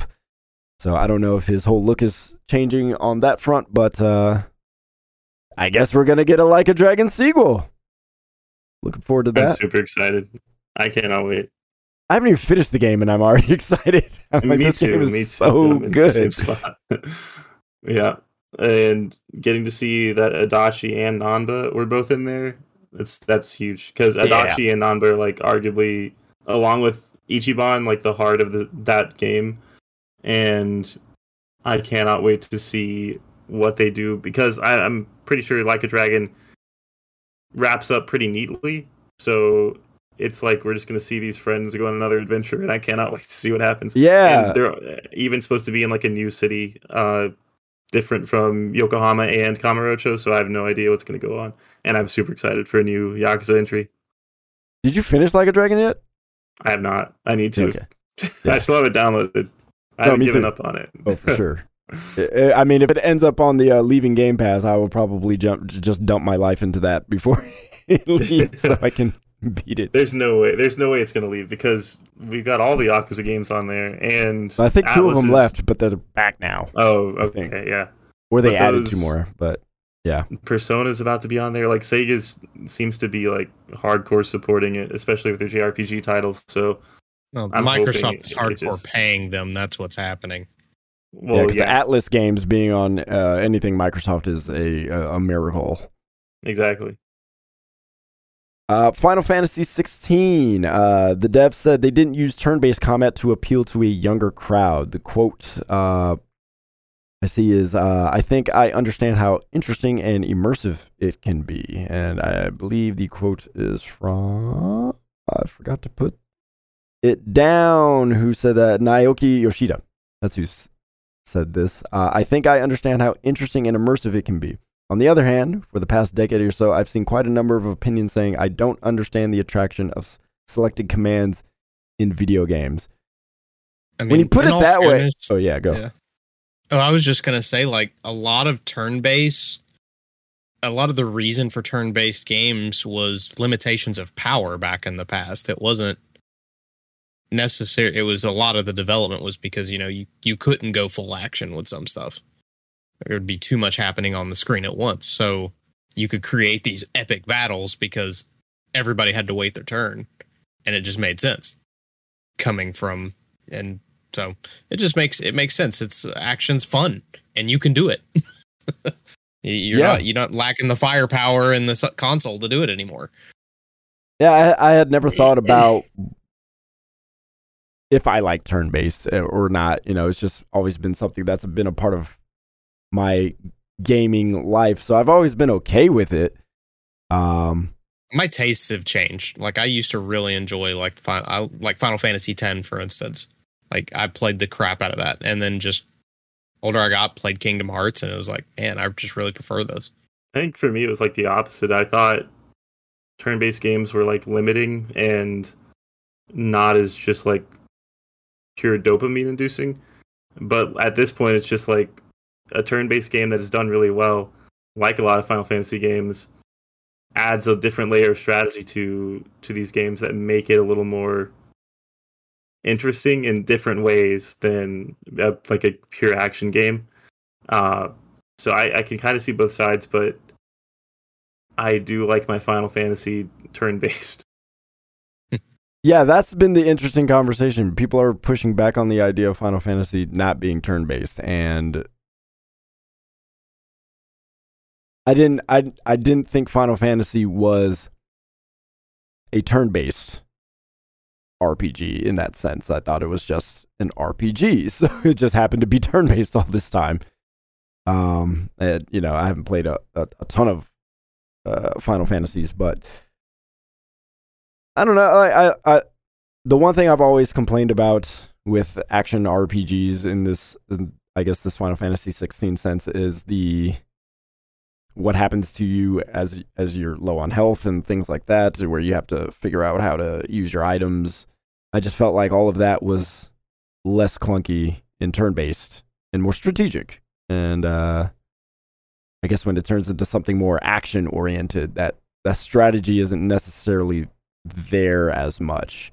Like, it's like if you play Tales of Arise or any of the Tales of games, it's fun, but it is not as clean per se to do some of those micromanaging stuff that you could get away with in a turn-based game. So, right. I don't know.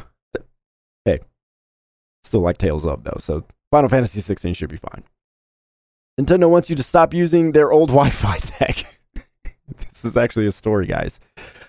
People are still using the Nintendo Wi-Fi USB connector. Remember that thing you had to use to play your DS games online?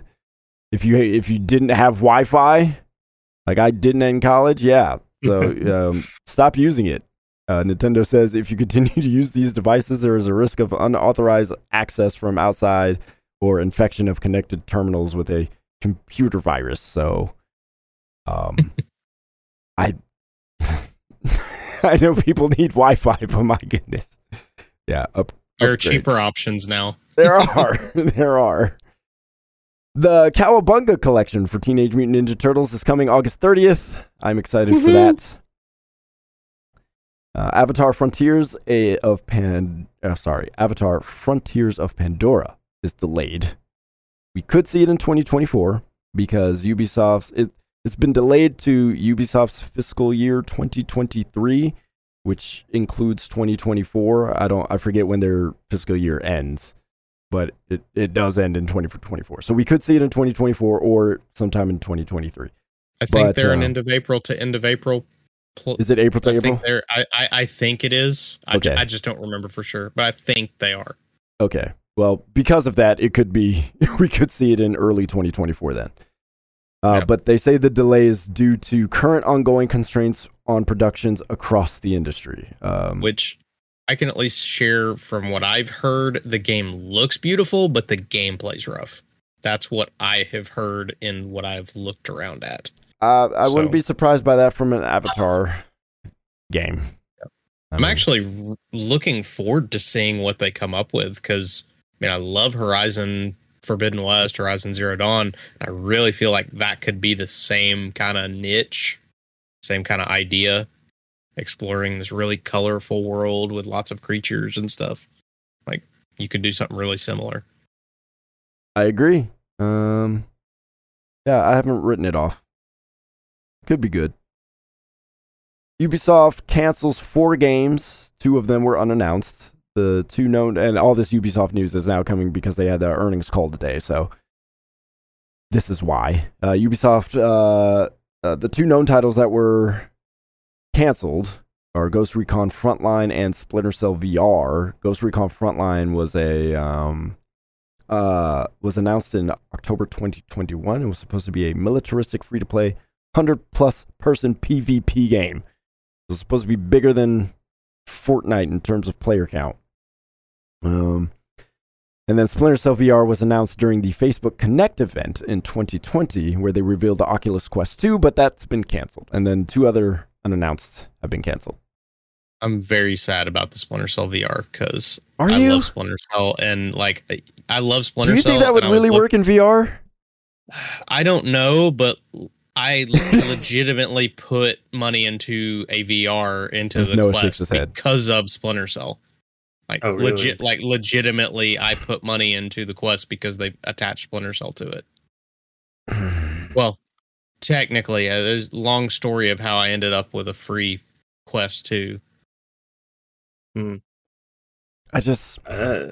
me, Splinter Cell does not translate well conceptually. I just cannot put it together in my head how I would go about making a VR Splinter Cell game when so much of it revolves around traversing and moving from shadow to shadow, and I don't get how you would do that, because it would just be, with how the state of VR now, I feel like it would just be like, click a button, you move to this spot, click a button, you move to that spot, and I don't know how they make that interesting. You could find a way. You make it more spy oriented, and that's where I would I don't know what does that mean? Because if you make it more spy oriented, then you're losing the spirit of Splinter Cell. It's a sneaking game, not a spying game. We think it that way, but there are ways you could make it work.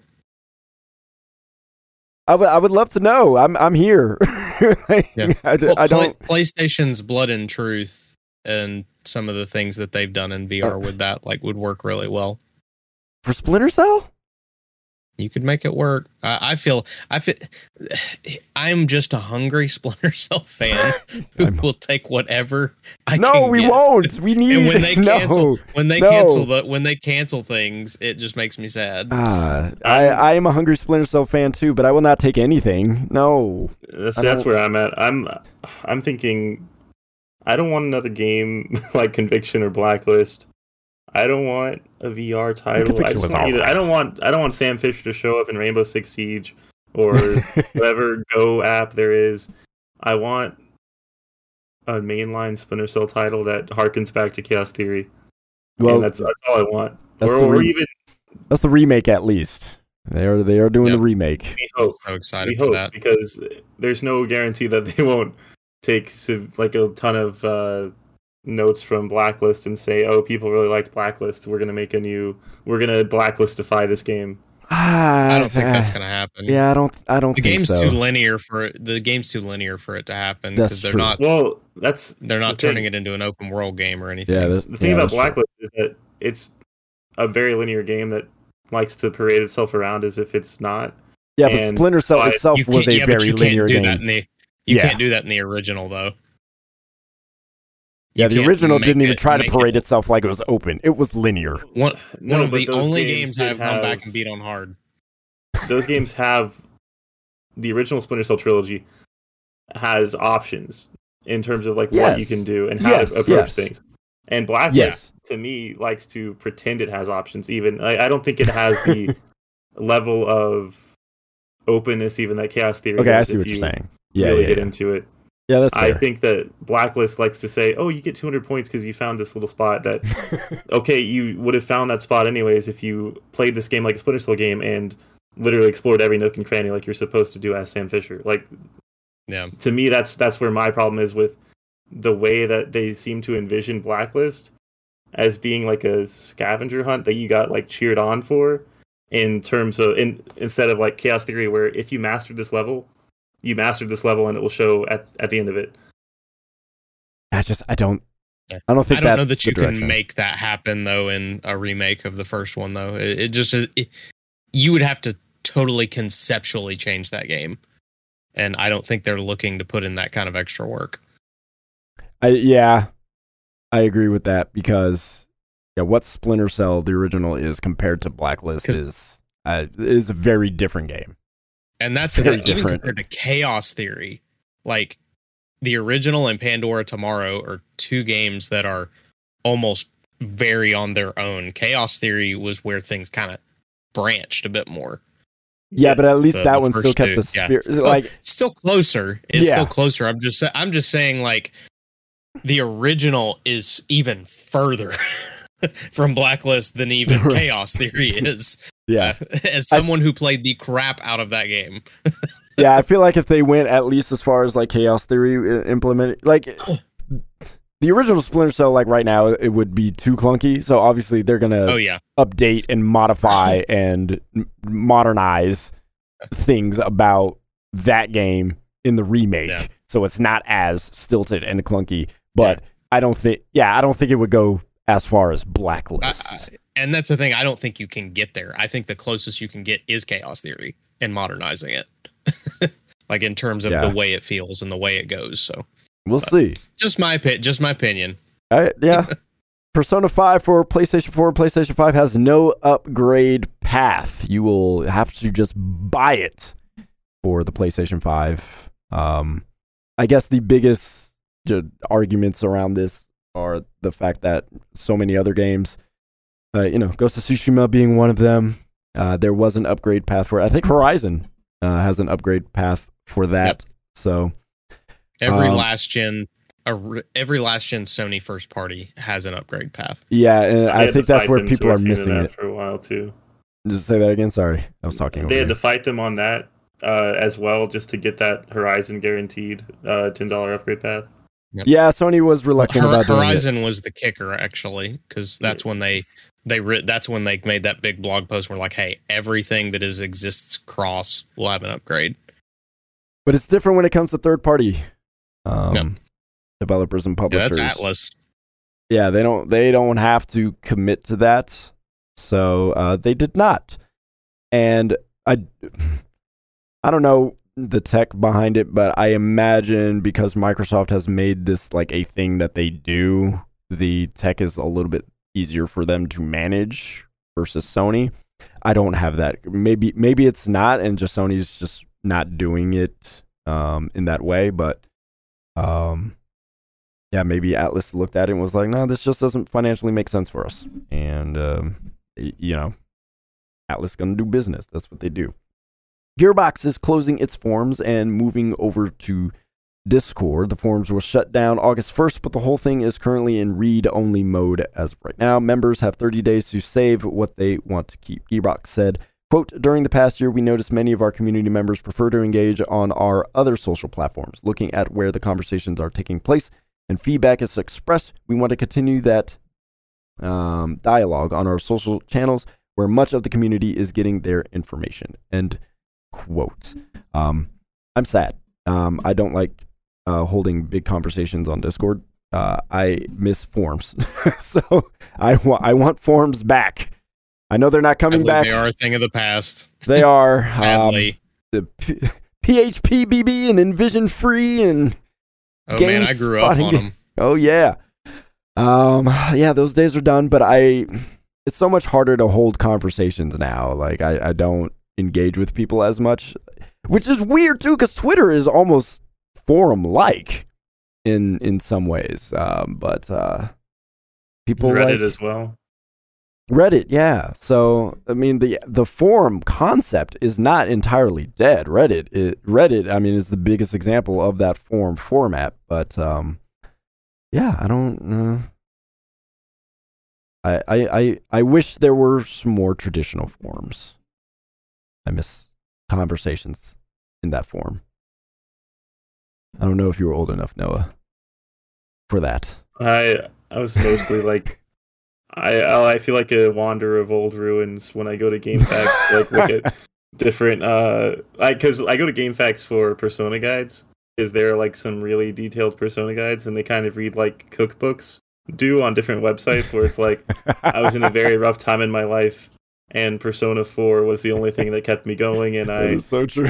and I then took it upon myself to learn every intricate detail of this game, and here I present to you the ultimate Persona 4. And I'm like crying by the end of it, and I'm like, oh my gosh, I cannot wait to play this game and like Oh, that is so on true. this trip with you. But yeah, Like strategy guides, man. yeah. Oh, yeah.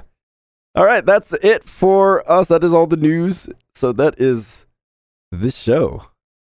It for an extra long episode 2. That was. Yeah, we'll look into that. I actually later. had enough time for X Defiant to download this throughout this whole thing. That's 50 gigs it downloaded during this podcast. I have to cut that part because X Defiant is under NDA. So, but yeah, that was an extra long episode. So we'll look into cutting that down a little bit. But appreciate you listening. Appreciate you watching. Don't forget to join us on Discord and have a conversation with us. Tell us what you've been playing. Tell us what you would like us to play, what you're looking forward to that we should cover. And subscribe. You know, y'all been doing this YouTube stuff longer than I have, probably. So, subscribe, like, do all that stuff. If you dislike it, fine. It's engagement. Love us. Do what you got to do. All right. And the timestamps. Look for all that stuff as well. So, appreciate you watching. Appreciate you listening. I'm Anthony Shelton. There's David Burdett. There's no ounce of Dua. Right there. Right there. Bye. Right here.